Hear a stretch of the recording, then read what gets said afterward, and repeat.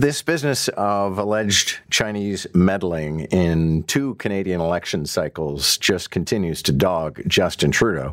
Now even one of his own MPs is piping up. That is Liberal MP John McKay from Scarborough-Guildwood, who joins us right now. John McKay, good morning. Good morning. How are you, John? I'm good. You've identified China's meddling or China itself as an existential threat to Canada. How so?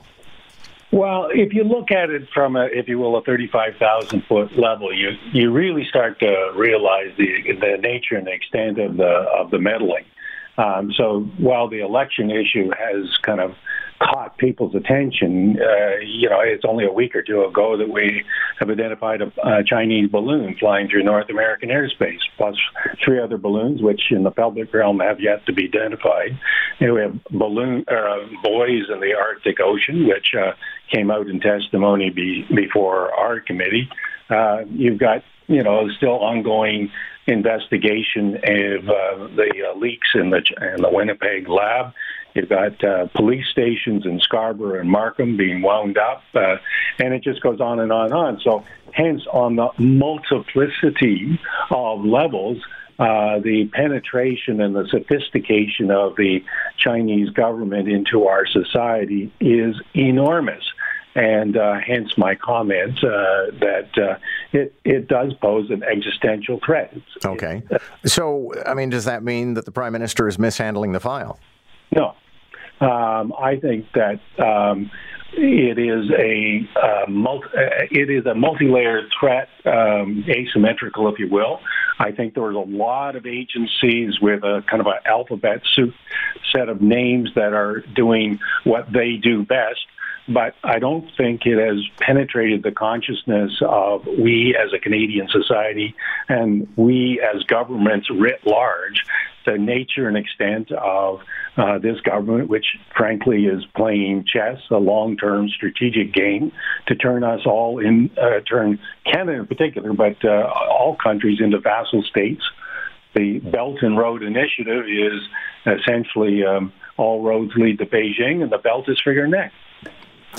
So, when it comes to the election meddling, do you have caucus colleagues who you believe were, elected and should not have been elected? I can only go what's on the record and in the public realm, all I can say that in Scarborough-Guildwood, I'm not aware of anything that such as that. So there may be. I'm just not aware of.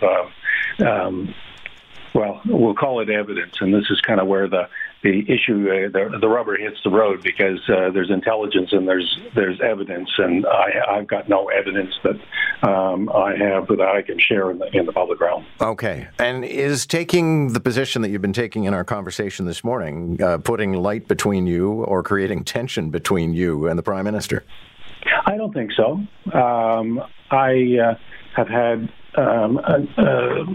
conversations with ministers and the Prime Minister about the existential threat that is China. It's not as if we're not aware of it, and it's not as if some of the finest minds in the Canadian government are not aware of it.